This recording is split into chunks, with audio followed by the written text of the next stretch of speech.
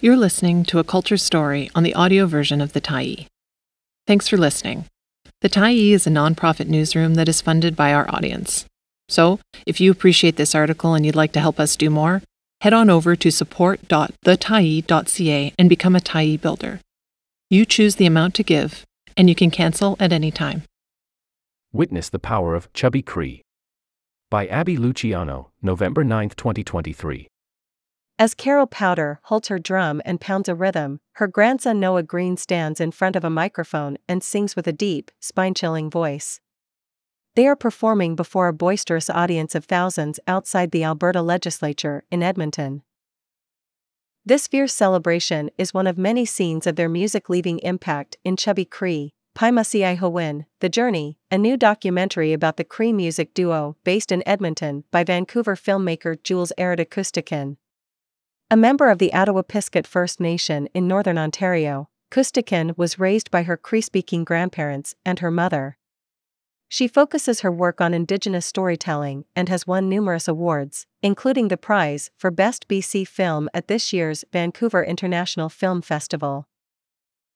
In Chubby Cree, Kustikin chronicled not only Powder and Green's music but also their life, their bond, and the importance their music carries for future generations.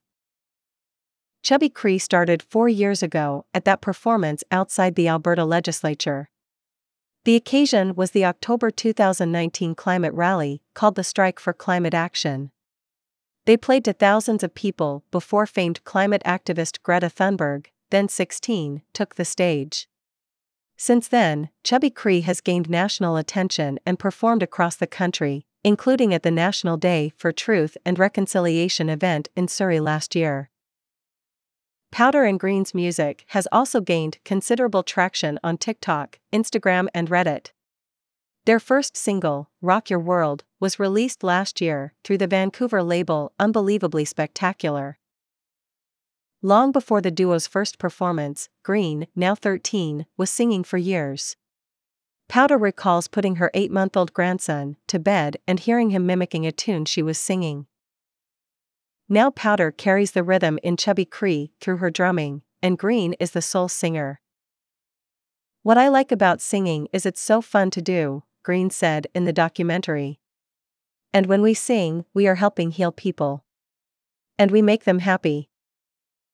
The name Chubby Cree carries a familial significance. The project is named after Powder's brother, Rick, who passed away in 2016.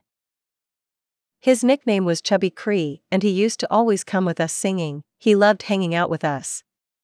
He always would be saying, "When am I going to be singing with you guys?" Powder told the Tyee. Powder and Green also see their music as a way to help people. Powder has seen the way people have been moved by their music, from shedding tears to telling them how touched they were by their performance. One lady told us she played our music on her phone and put it on during her surgery. She sent her whole body to the music, she said. I was like, wow. Chubby Cree also does the work of sharing knowledge across generations. For Powder, knowing where you come from is vital. "I share what I was taught because it's very important to the generations now," Powder said. "I tell them to go seek your culture, learn your language, learn how to sing and drum." For her part, filmmaker Kustikin told the Tyee that she is proud to see positive Indigenous representation in film through her work on the documentary. "We're seeing this really strong Indigenous youth who has his customs and way of life, being taught from his grandmother. Myself being a filmmaker, I feel that also gives positive representation where we see ourselves in these really amazing, creative positions." Thanks for stopping by the Tyee today. Anytime you're in the mood to listen to important stories written well, we'll be here. And if you'd like to keep independent media going strong, head over to thetyee.ca and click on the Support Us button to pitch in. Finally, big thank you to all of our Tyee builders who made this story possible.